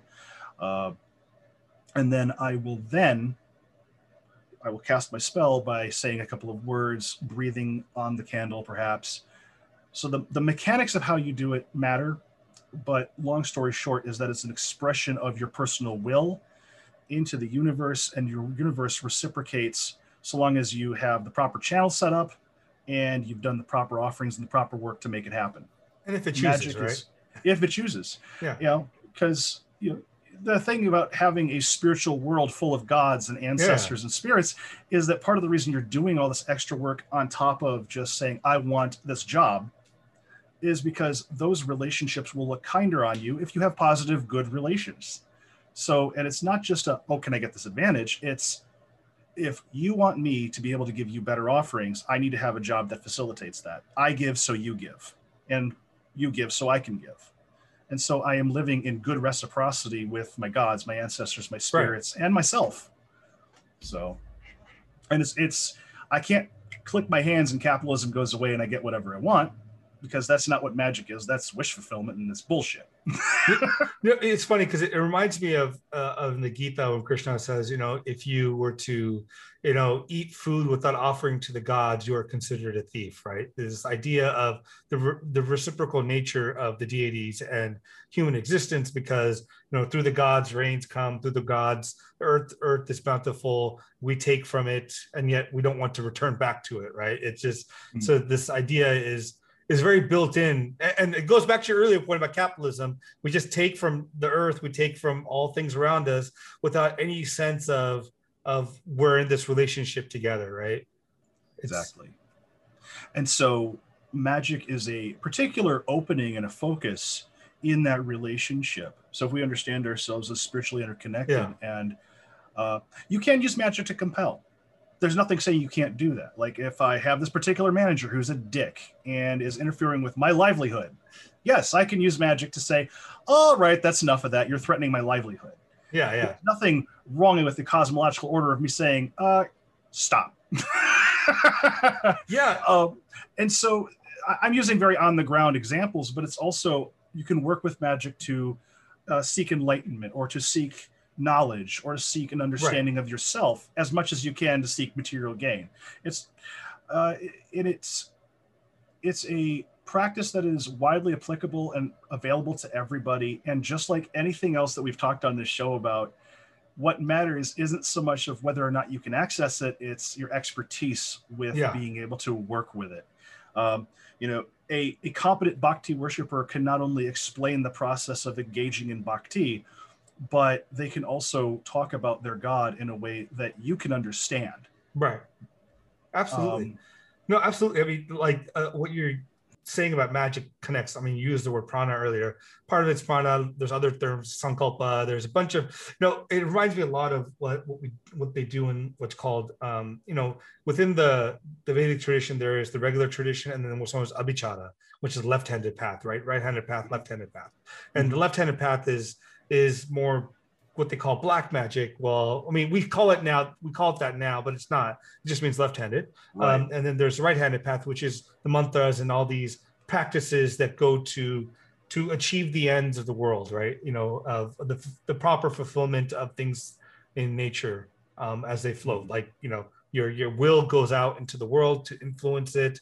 You do these practices, you do these mantras, you do these all this stuff, right? It's just it's a living, pulsating universe where it's not just this dry mechanical, I hit this happens. It's just like, ebb and flow. Absolutely.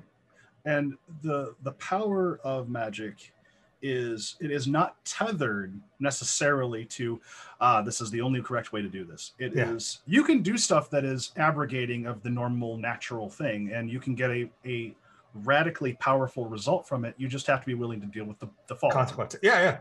Always. And I think that's also reflected in a lot of left-hand paths practices, if I remember correctly. Yeah. Magic takes on a lot of different characteristics, and it depends on where you focus it. My rune magic is different from Sather.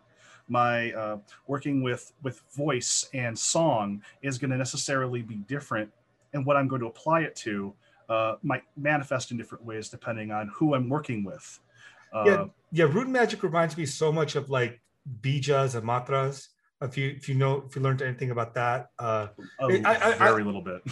I'm sure there's parallels. I mean, there are obviously differences, but it just sounds really very similar in terms of those tantric elements. So, I actually, having worked with both mantras and runes, I can verify that the work and the energy exchange is very similar between the two, although very unique to each tradition.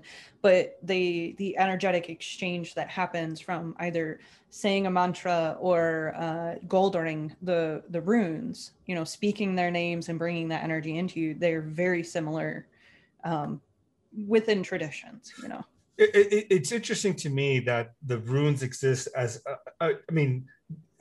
as a written thing, as opposed to like in the written. I mean, within the tantric traditions, there's like the bija mantras, or where the words don't mean anything. Like cream, clean. You say these words; they have no linguistic meaning, but there's power invested in that sound, right? So it's very.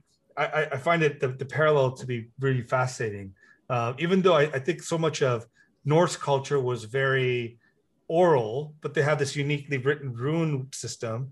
And then there's much of the Vedic culture was oral too, but it's all like much more of like the oral, the vocal system. Mm-hmm. Mm-hmm. This is why there was in a text from late antiquity by the Platonic philosopher Iamblichus, which was very influential in its day, called On the Mysteries. He, at one point, stresses the importance of not translating what he calls, he uses a different term, but what are often known within the subsequent tradition as the so-called barbarous names. In other words, what he means is the foreign names that are within a tradition. And he's giving, in a sense, just very practical advice. He's saying, if you're working with some tradition that is in a language other than yours, don't translate the names, because they have a power in and of themselves, and you'll lose that if you translate them. You don't just get the effect from them by interpreting the meaning the way that you would with a mundane text.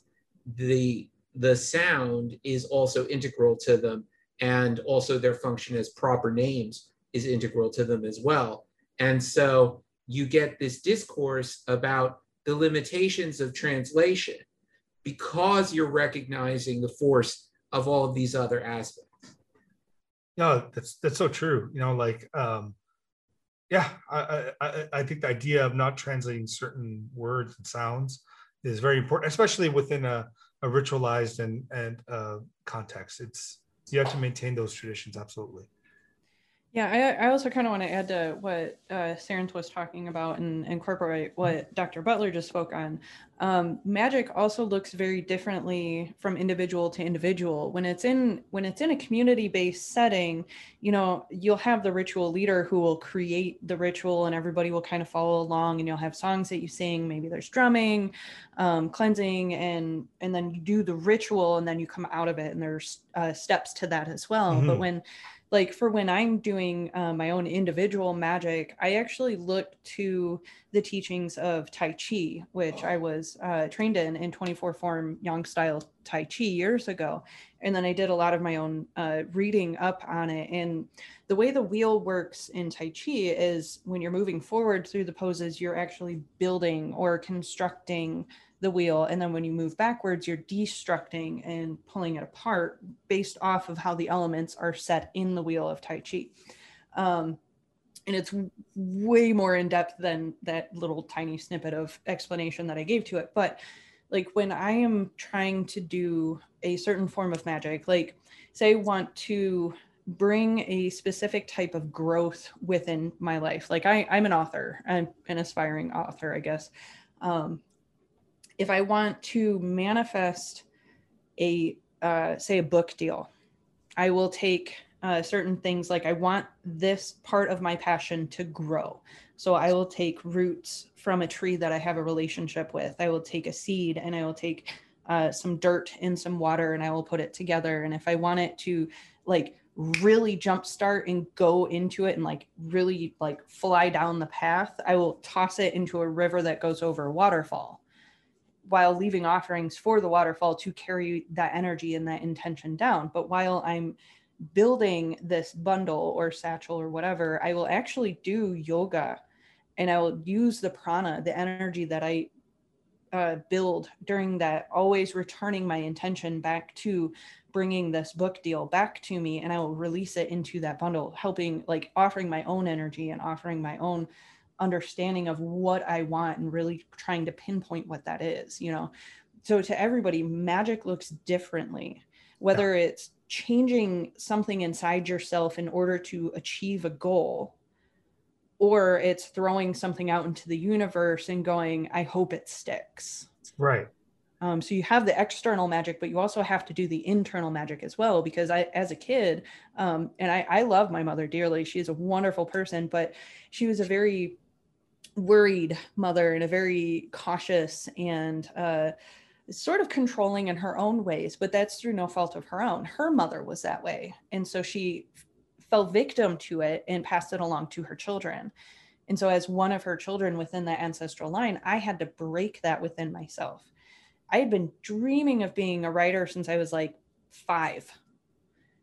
But all throughout my life, I kept telling myself, oh, I'm not good enough, or I can't do that. And I have all this stuff. And so I had to do a lot of internal magic within my own mind and my own psyche to actually counter a lot of that, to kind of bring it forth and be like, no, I can do that.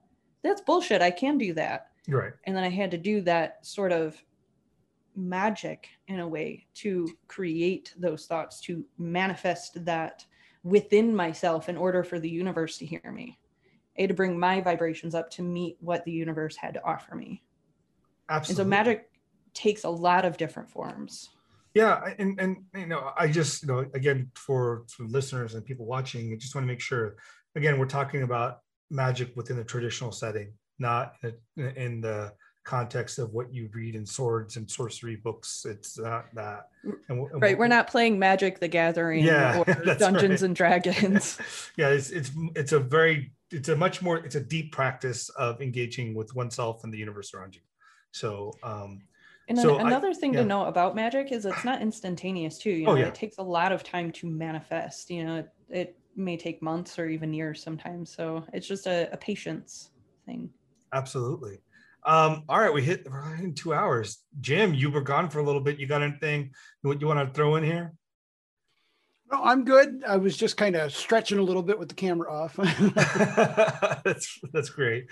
All right, guys, I've really enjoyed this conversation, guys and ladies. Sorry, enjoyed this conversation deeply. I learned so much, and it's great to connect with people that are not part of the dominant hegemony going on, and are really trying to connect to the traditions that brought us to this place in so many ways of our spiritual growth.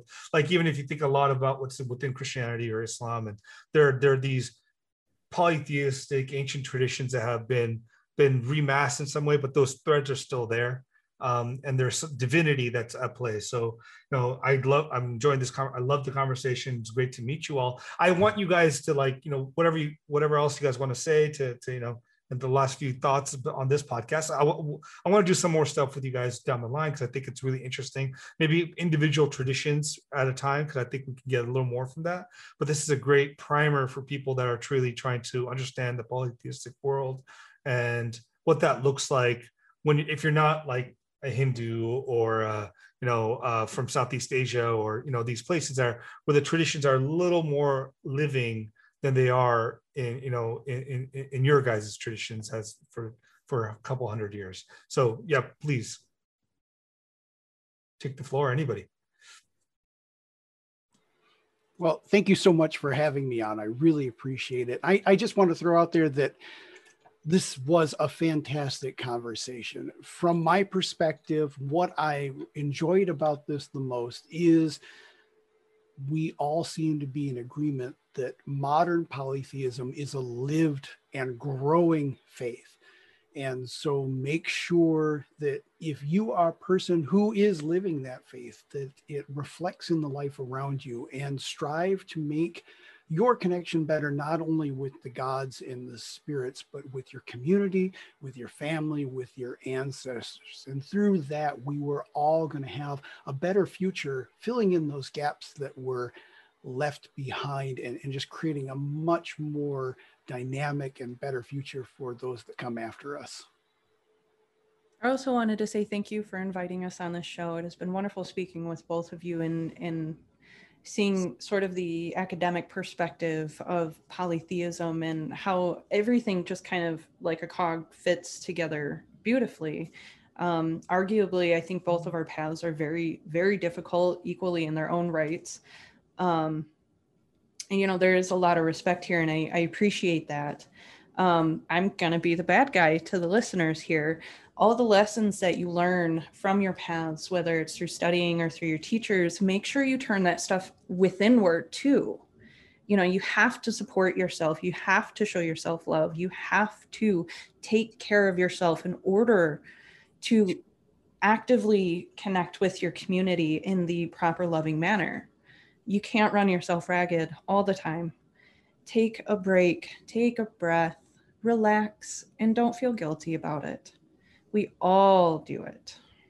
So thank you for listening to us ramble. And before Sarenth goes, I would like to mention that we do have a podcast, myself, Sarenth, and Jim Two Snakes. We're on Around Grandfather Fire.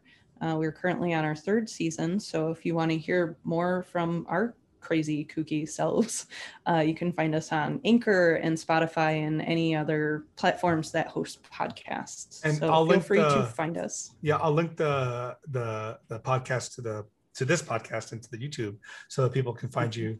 And if you guys want to send me your bio, like any sort of Twitter or Instagram, whatever, I'll link it up too, so we're connected. Sarenth, and then Dr. Butler. I just first off, thank you for having us on here, Mukunda. This has been a really awesome, and it's nice to finally see you in person, and also you, Dr. Butler.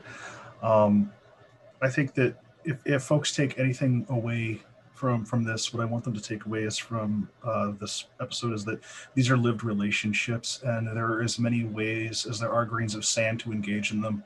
And what any one of us has to say is our own experiences, our own understanding, our own pathway, and that however the gods, ancestors, and the Vaithya or the spirits find you, that's how they find you, and that's just the beginning. And so anybody that wants to look into the heathen gods, I definitely encourage everybody to just take your time, do your research. If you have questions, hit the people up that are in the community, and just, yeah, I think that these are developing relationships. These are revivals, and each of us has to take our own time in our own place to bring these back. And so however long or however short that takes you, that's your journey, and that is a beautiful thing. So hail to the gods, ancestors, and the spirits. Dr. Butler? Yeah, well, I'd like to thank you for creating this platform and for everybody else for participating. I mean, I love so much just listening to people talk about, the work that they're doing and the experiences that they're having, what they're building, because the way that I see it, theophany, experience of the gods, experience of the divine, if you will. To me, it's a human right. It's something that is as basic to human nature as having an ethics, or having a culture or a political system or a sexuality, And so what people should take away from this, I think, is that, what you're seeing here is people just taking responsibility for this aspect of their lives and, trying to explore in a really open and presuppositionless way this aspect of their lives, and trying to bring it forth in the terms that it's made itself apparent to them, you see. And so, I mean, that's, I think, what people should take away from this, is just this open field of possibility that people are seizing, that people are discovering a conception of religion and of spirituality, which is different in some ways than what has been our sense of these things for the past however many centuries in the West, but that in some sense has just been true all along, that people have encountered these things in the same way that they encounter the features of their natural environment and the features of their inner nature. And just that spirit of exploration, that's what I think, I always find so rewarding from listening to people talk about their different paths. And, I'm very grateful for the opportunity to engage in that here, in this, on this platform. And I'd also like to very much recommend the podcast that Sarenth has around Grandfather Fire, which it's a wonderful podcast. I've listened to it many times myself, and extremely informative. And I think that people who want to know more about these traditions, really, that's a great place for people to start. That's excellent. Thank you guys for joining, and to everyone listening, watching. I would recommend you learn more about these traditions, you connect with these people that practice it. Part of having an amazing world is a diversity of different ideas, beliefs, and practices.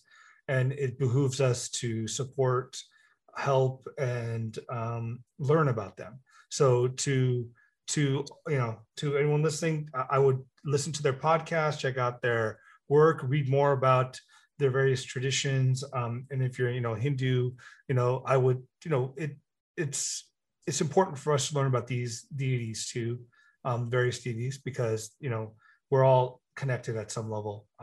And we can find those connections in our practice, in our experiences, and our gnosis or jnana, whatever you want to say.